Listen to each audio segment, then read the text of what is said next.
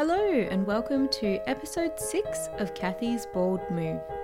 This interview couldn't have been more timely because in our current climate, living amongst this corona crisis, we're all taking extra precautions to ensure that we're keeping ourselves and others safe by thoroughly washing our hands and social distancing. We've been learning to embed these practices into our daily lives for not even a month. But my guest today, Graham, has been doing these things every day for years. Graham has multiple myeloma. It's a type of blood cancer. It's more common in men than in women, and it's also incurable. It also means that Graham always has a compromised immune system, and viruses or infections that affect us and that we combat relatively easily or quickly, they can be fatal for immunocompromised people like Graham. Even though it's an incurable cancer that Graham is living with, it is currently dormant, meaning that it's gone at the moment, but it could come back at any time. However, this doesn't stop him from enjoying life and just having a good laugh. And you'll soon see what I mean. So here it is, my interview with Graham. Today I've got Graham here with me and he'll be talking about his cancer journey with multiple myeloma. How are you, Graham? Apprehensive at the moment. Thanks, Kathy.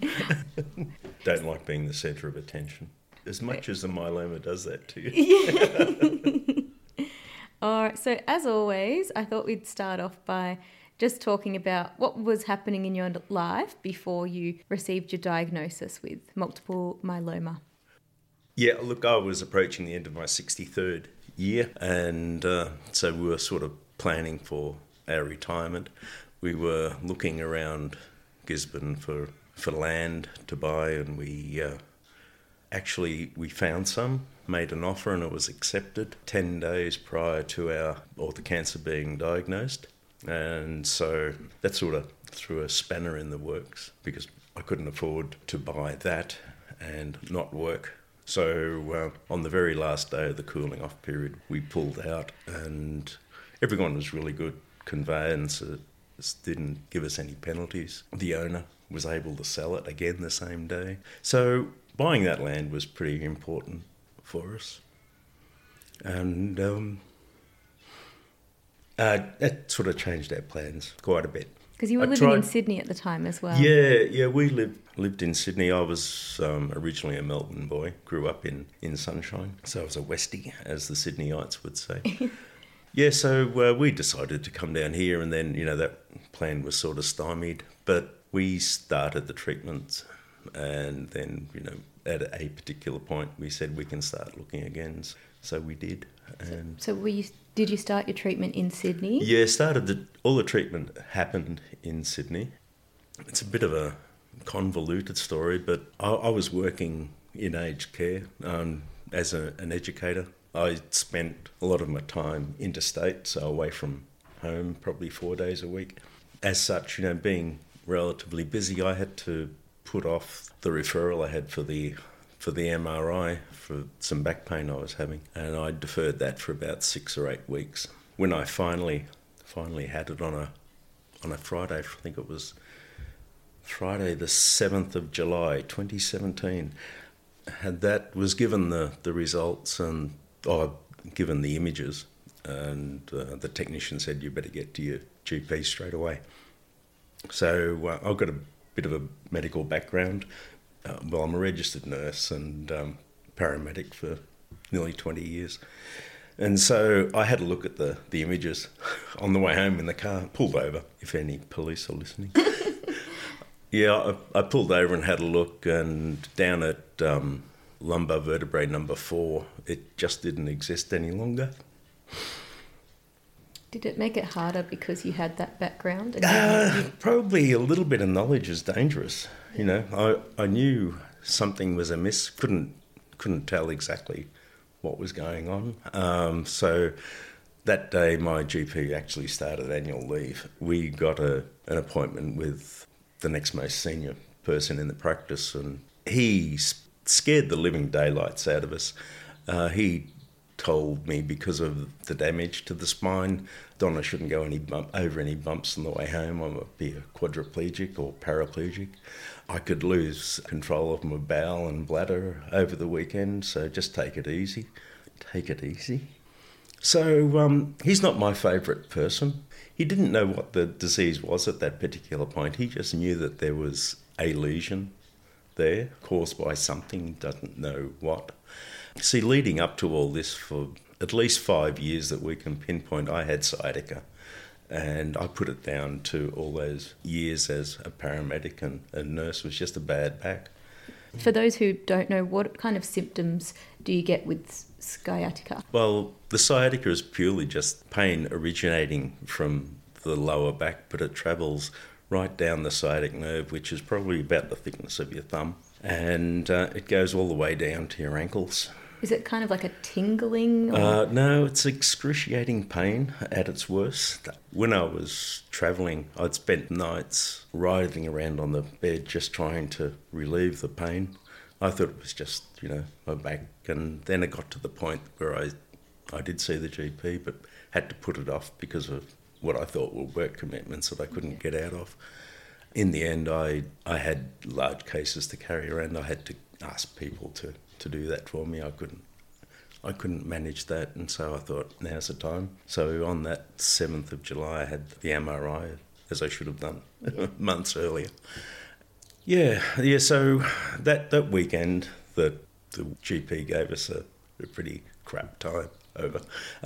We just didn't know what to expect. We were in tears most of the time. Had to tell the kids,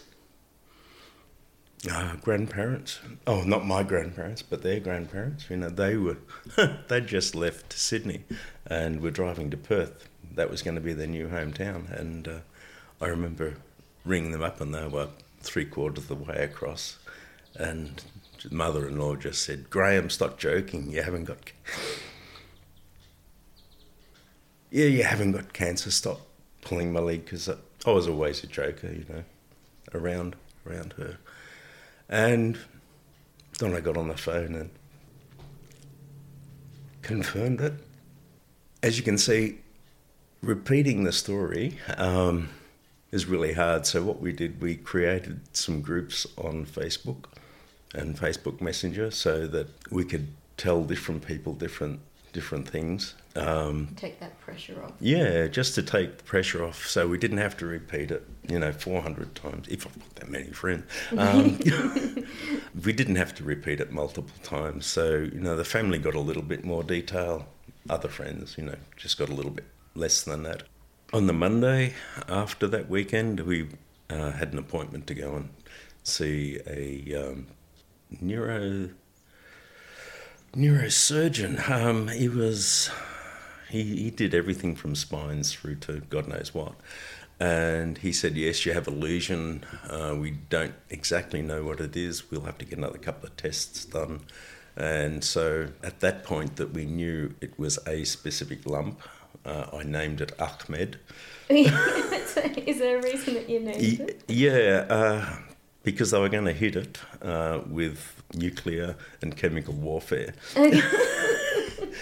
And so the lump became known as Ahmed, and they did a biopsy within a day. Lying on the table, it was hurting a little bit, and they said, "Are you okay?" I said, "Yeah, I'm fine, but if you're hurting me, you're hurting Ahmed worse." So, and that was a good thing. Go right ahead. Yeah. So they did that, and then it was finally diagnosed as multiple myeloma. The major source was L4 vertebrae that had disappeared over the at least 5 years that I know of. So the cancer had eaten away at that vertebrae? Yeah, myeloma eats away at bone. There were other lesions further up my spine, but they weren't as bad as that. But around L4, the cancer had come out of the bone, and it came out as a plasmacytoma. And what's a plasmacytoma? It's related to the myeloma, but it comes from the blood, out of the plasma. and it just continues to grow. And that's what was giving me sciatica. It had actually wrapped itself around what they call the chordae equina, which is the nerves that come out of your spine. It looks like a horse's tail. And so on both sides of my spine, it had wrapped around, and that's what caused the sciatica. Once they knew it was myeloma, I was referred to a hematology oncologist. The hematologist was a great guy, good sense of humour, you know. Hematologist, they do deal with bloods and Their things? blood disorders. Yeah, so he was the specialist who had a particular interest in myeloma and other blood disorders. He was an older guy, a bit older than me, but he had the best sense of humour. He could put up with mine and give back better than I could. And give. was the experience with him much better than the experience you had with the GP? With the GP, chalk and cheese, you know. Yeah, so he was good, but he also, I saw him privately, and he also worked at Westmead Hospital, so he recommended that I go public, being a lot cheaper to do it that way. And they have an oncology team. And so as much as the myeloma had done some damage to my spine, that wasn't the priority, as it turned out. The radiation oncologist was more worried about the plasmacytoma because of the damage it was doing. He thought I could end up para. And so within a day, I'd had the first of 6 doses of radiation to it. The following day I had the first dose, and at the conclusion of it they didn't x-ray, didn't do anything, because they knew that the radiation was so successful with these types of lesions that they knew it was cured. And I knew, because I was pain-free straight away, just cured from, the sciatic was gone. Yeah. Which would have been a relief after so many years of that pain. It was heaven on a stick. Yeah. It was good. Once we had that, everything was put in place for me to start a few rounds of chemotherapy. That wasn't the most fun. I think I slept through most of the next 4 months, which was a really good way of coping with it. I just remembered some information that we were given initially, and people were saying, just listen to your body. And mine was saying, rest. Donna's saying, exercise. My body's saying, rest. So... and Donna is Graham's wife, by the way, just in case you didn't know. Oh, yes. Taskmaster. So... because I was resting so often, we set up a day bed in the lounge room so I could be with the family. And this sounds really bad, but, Ambo's sense of humour, I called it my deathbed. I'm just going on, on my deathbed for a while.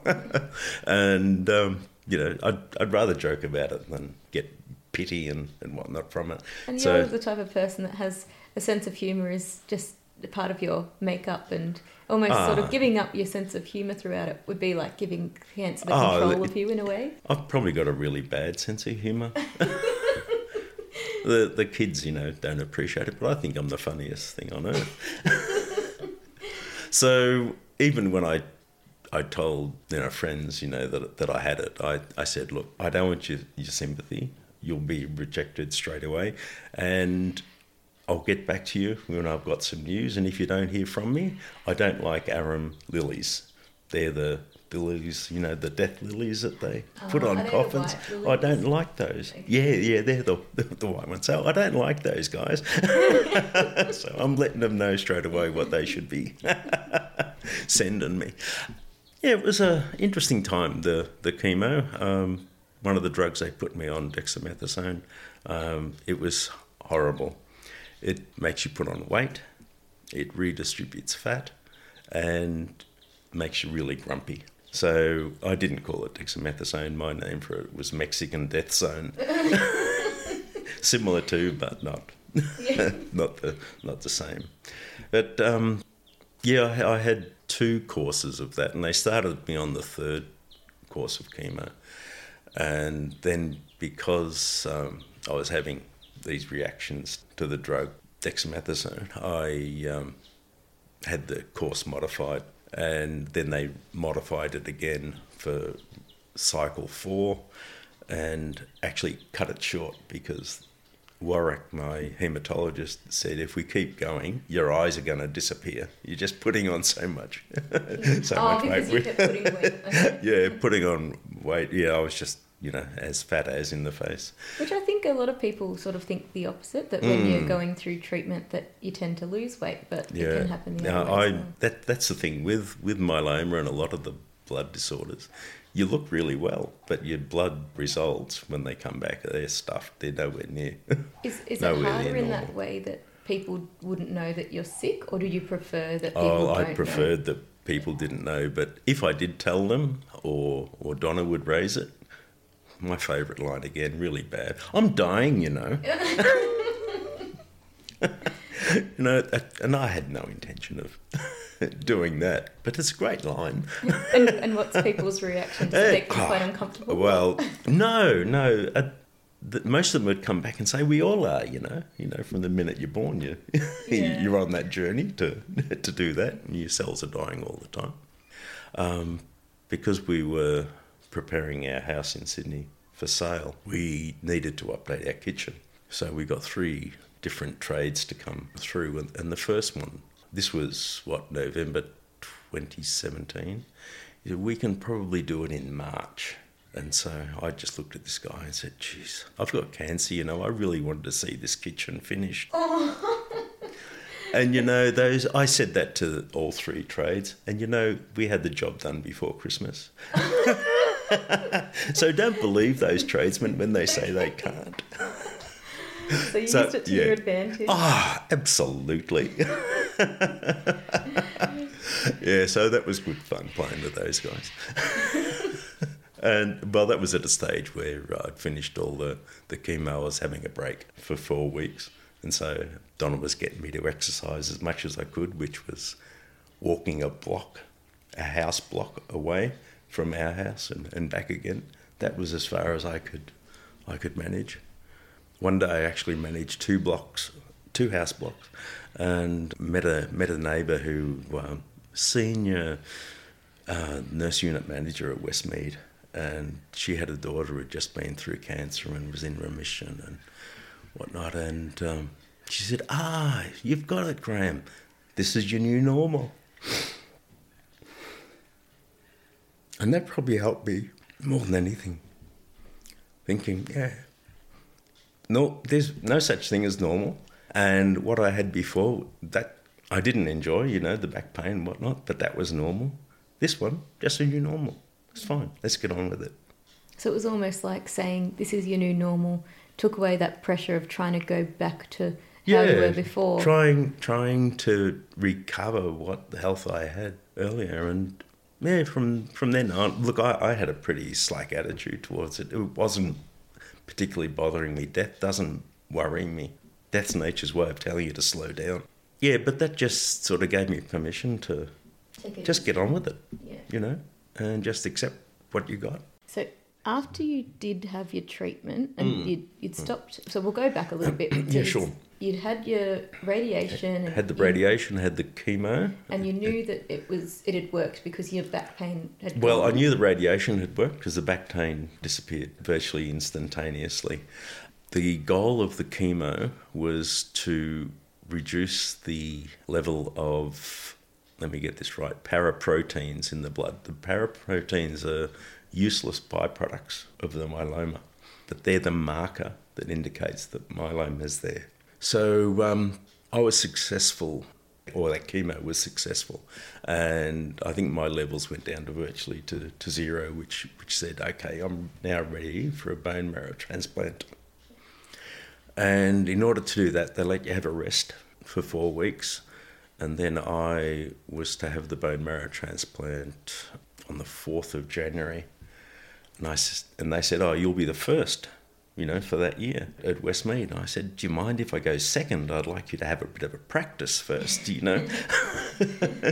And nevertheless, they made me go first. And prior to that, what they do, prior to going through the bone marrow transplant. What they do is they give you a drug to stimulate your stem cells, and they make you produce as many of those as you can. And then they harvest them. And went through that. That's a little bit painful because all the marrow-producing cells in your bones in your body are working overtime. Things get a bit painful because it's crowded down there with all those cells, being produced. And so they whip those away, and then they freeze them. The antifreeze they use, you find out later, is it's not very, very nice. The antifreeze goes into the stem cells, and the antifreeze stops the cells being damaged. But once the start of the bone marrow transplant commences, what they do is they give you what they describe as double lethal dose of a drug called Melphalan. That's given on one day, and the following day they give you your stem cells back, because if they didn't, the other term for a bone marrow transplant is a stem cell rescue, and they call it a rescue because if they don't give it to you, that's it. Because what the Melphalan does, it basically hollows out your bone marrow. It kills off every cell in your blood. Including the good ones? Including the good ones. And so the day after they give you that, they give you part of your stem cells back. They've kept basically half of what they harvested from me. Oh, okay. In case I need to have another one. So I was given the stem cells back, and when they do that, basically you smell like a fish market. It just comes out of your pores in your sweat. So that's what stem cells smell like? Smell like fish? Well, that's what the antifreeze smells like. And most of the practitioners there were good, but there was one person on reception who just said, "Don't come near me." Oh, that's a bit nasty. That's a bit rough, yeah. Yeah, but, that's okay. People are allowed to react in their own way, and it's not a pleasant smell. Donna had to put up with it, poor thing. And I couldn't smell myself, so that was fine. And they said, "We'll admit you to hospital when you start to feel crook." And I was determined to be the second person to stay at home during the recovery from the transplant. I got to day 5, and I knew I was crook. And so at that particular point, because all your cells have been taken away from you, your haemoglobin, you can't walk very far. You get short of breath really quickly. Is this when you could only walk? So was the walking the block of recovery? Well, that was part of, yes, that's part of it, but I couldn't walk anywhere at this particular point. The drug knocks off, as well as your haemoglobin, red blood cells. It knocks off neutrophils, which are your immune system. And so if I had a temperature at any stage over 38, I was to go straight to hospital. I had this letter to say how important I was because of this thing. Because at that particular point, and even now, I'm more likely to die from an overwhelming infection than myeloma itself. So because your immune system is so compromised. Yeah. The immune system is deflated as much as it can be at that point. And so I just started feeling crook. I couldn't be bothered doing anything, so I said to Donna, "Take me to hospital." That was, 5 days into it. And what the body does from that point on, basically it tries to rid itself of the Melphalan and the effects of it. So it just purges. I was lucky I never vomited with it, but that's the only thing I didn't do. For the next 14 days, this is going to sound really off. Next 14 days, every 45 minutes, I'd be running to the loo. So was that the side effects that you was had? So no that's the body trying to purge it from, because it not only strips the lining of bone marrow bones, it hollows out every hollow organ in your body, from your mouth to your anus. And so it's just the effects. And I think in hindsight, the staff didn't really give a lot of information out about it. And for those people who are about to go through a marrow transplant, I really apologise for telling you. But the least information is best, I think. I didn't ask a lot of questions, just the basics. If they had told me it was going to be like that, there's no way I would have done it. So it's better to just sort of know, not too much so you don't get overwhelmed. A little bit of information to know what they're doing and why they're doing it, but how is it going to affect you? They give you a booklet. You'll be running to the toilet, you may be vomiting, you may be doing this, you may be doing that. That's fine. But they don't say to the degree to which. And that's a good thing. And so I was in hospital for the next 17 days. And I don't honestly remember a lot about it. I know I got out of bed a lot of times. I know I slept through a lot of visits from Donna. And on one occasion I remember saying to her, I don't want to play anymore.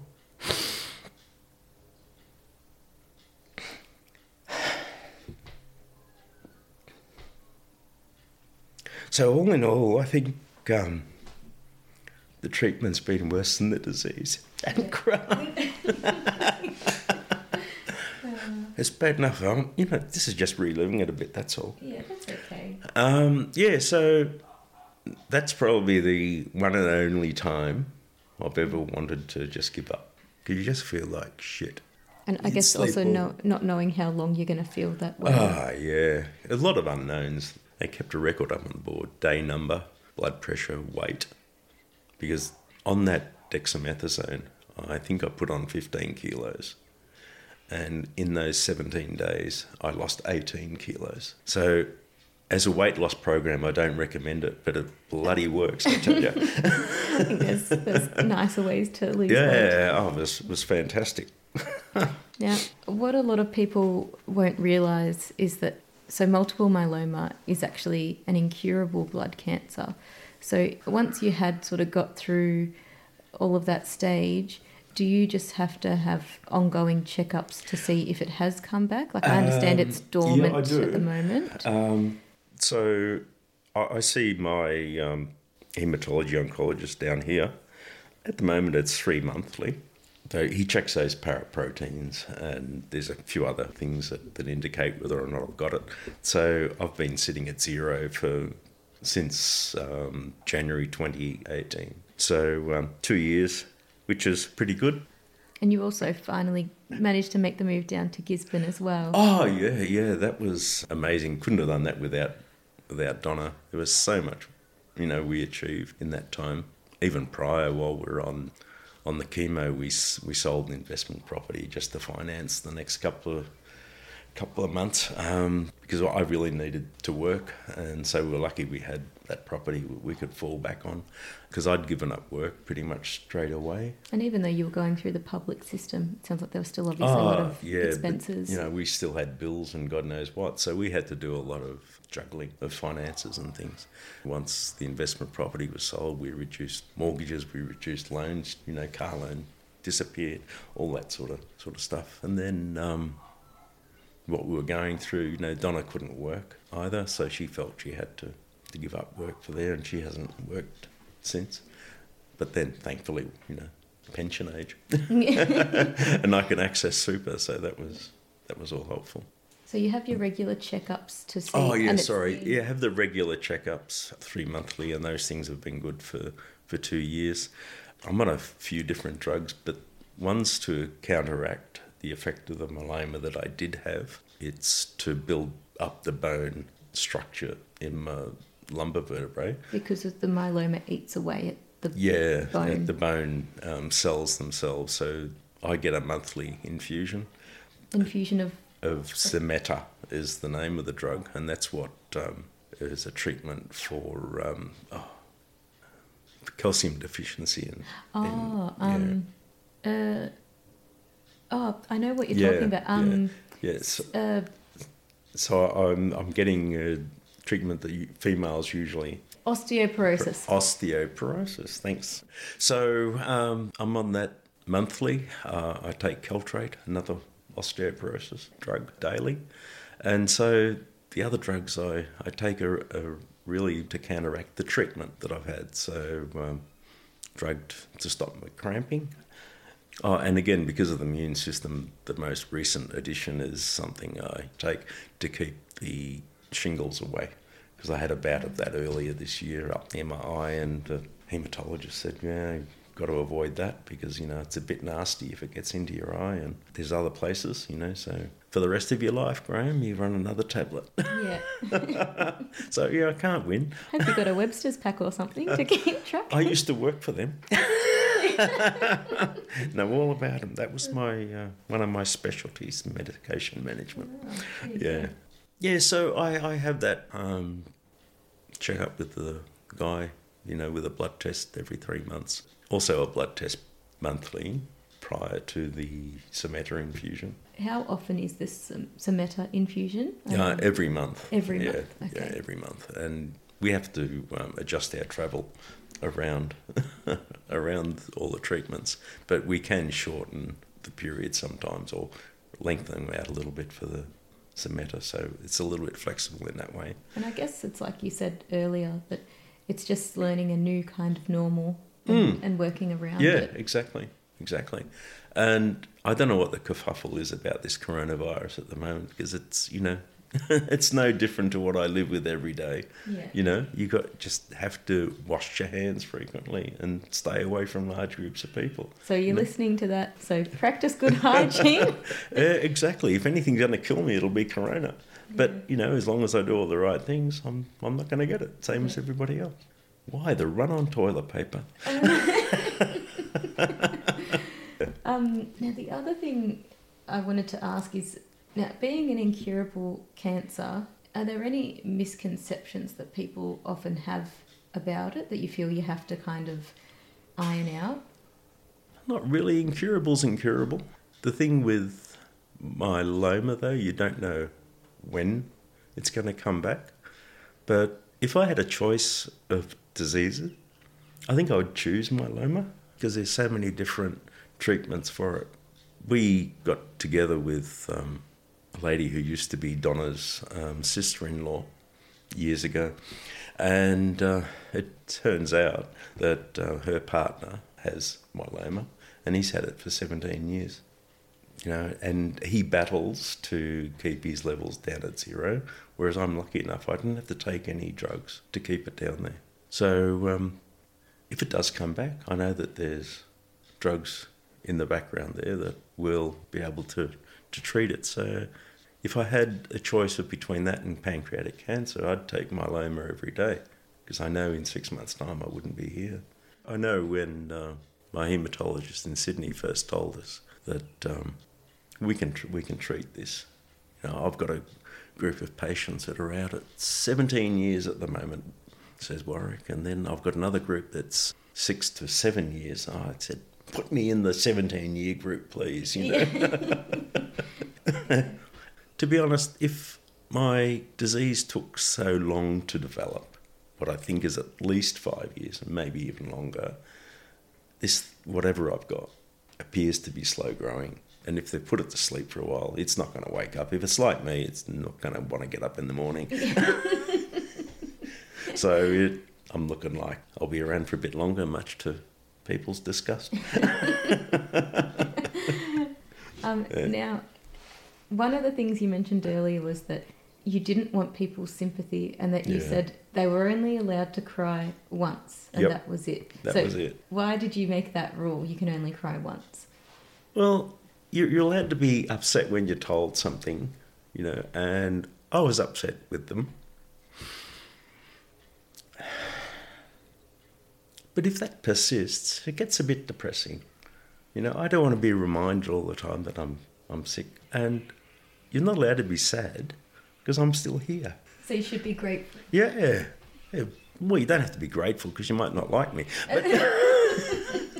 But I remember a lady who used to be in our kids' playgroup. We've been friends for forever. And I never got so many hugs and kisses from her when we told her. But today, it's just business as normal. We don't go back and revisit all that sad crap. You move forward. Yeah. It's just not worth it. Waste of time. And they say stress helps the cancer develop. All that emotion must be part of the stress. And I don't want it, Just get on, Okay, so only cry once. So you said being sympathetic was one of the worst things they could do. Were there any other things that you would tell people not to do? No, I just wanted to be normal around me, and that's where I think I got on with the nurse that I liked more at the day hospital, because they just joked and got on with it, and the specialist just did what he had to do, got on with it, had a joke, it was all appropriate. I remember seeing him in the day hospital where I used to get the chemo treatment. This was just before my transplant. And I said, "Warwick, you've got a lot to answer for," because I'd put on all this weight. And all he did, he just finished up at the desk. He stood up and said, "We'll fix that soon," and walked off. He didn't tell me what it was going to be like. Yeah. I was going to lose weight. But he hinted that, okay. And it was lighthearted. That's all you have to be. Just be yourself. Yeah, definitely. All right, so what were the best things that people could do for you, like while you're undergoing your treatment? And also, because you have a cancer that is incurable, even just in day-to-day life, what are the best things people can do to kind of assist you through your journey? Well, again, it comes back to that sympathy thing, Don't raise that. Just ask how I am. Don't dwell on it, because it's gone. I haven't got cancer. Right now, it's asleep. I'm just a normal. I just got some side effects from the awful treatment. Yeah. And that's really none of their business. I don't need to whinge about how many pills I take. I'm just normal. And you get more as you get older, as I learn. But the last thing I want is people saying, "Oh, how sorry they are, I've got it." I'm okay, I'm here, I'm good. But they start off being mopey and, bugger off. Yeah. You just don't need it. So, well, I don't need it. Everyone's different. That's a common theme throughout all of these interviews, is that everybody is different. Yeah. And I think also that they didn't like if people just sort of lost contact because they didn't know what to say. Yeah. I don't think I experienced that. I don't have a huge circle of friends, but those that I've got, close. And so those people know. If you don't want them around, they know. Yeah. I just want to be left alone, to wallow or just recover. To the point that, I remember Donna being there one day and I woke up and she was crying. I said, "What's wrong?" Nothing was wrong. I was just ignoring her. No, I think it's harder for other people to see you like that. I knew I was all right. I felt a bit shitty, and one day in particular, even shittier. But I think it was harder for her and the boys seeing me go through it all. So in that regard, is that why you wanted that time to be able to rest, so they didn't have to see you that way? Because did that make it hard on you to see them upset? Well, I guess I was being selfish. I don't like to see people, even you, upset about it all. It just probably makes it a bit harder. No, I just didn't need it, and I knew the people would be there at the end of it all. Where I came out, so. Yeah, I'll see you later. Yeah. And I said that in the post that I put on Facebook. If I can't respond immediately, I'll be back with an update and a smart ass comment as soon as possible. Yeah. And that was it. I'll let you know how things are going when I want to see you. But, so I suppose let them dictate, or let the person dictate if they do want the contact. You there, or the contact. Yeah, but sometimes it's a bit hard to do that. People are wanting to come and just make sure you're okay. But just be a bit flexible to people's needs. All right, so be flexible to people's needs. I think that's a good bit of advice. Now, what advice would you give from what you've learnt throughout your experience with multiple myeloma? Just ignore those birds in the background. Well, we can hear. Those cockatoos love interrupting. I think if you knew you had myeloma or someone with myeloma, just accept it for it is. It's something that can be treated. It's incurable, but they can delay its effect for whatever length of time, and there's new treatments all the time. And you don't know when you're going to go. I could catch a coronavirus tomorrow and be gone by the end of the week. But why worry about it? You're not going to stop it by worrying. And just treat people as they want to be treated, I think, with it. It's not a death sentence. This one anyway, this disease. Can't say that about all cancers.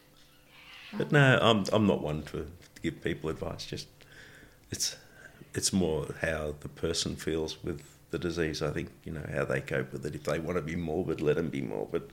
But it ain't going to work for me. Yeah. All right. Well, thanks so much for coming on. I know it wasn't an easy thing to do, and you sort of got offered to me by Donna, your wife, and you politely obliged. So. Well, I surprised myself. I was more emotional than I thought I'd be.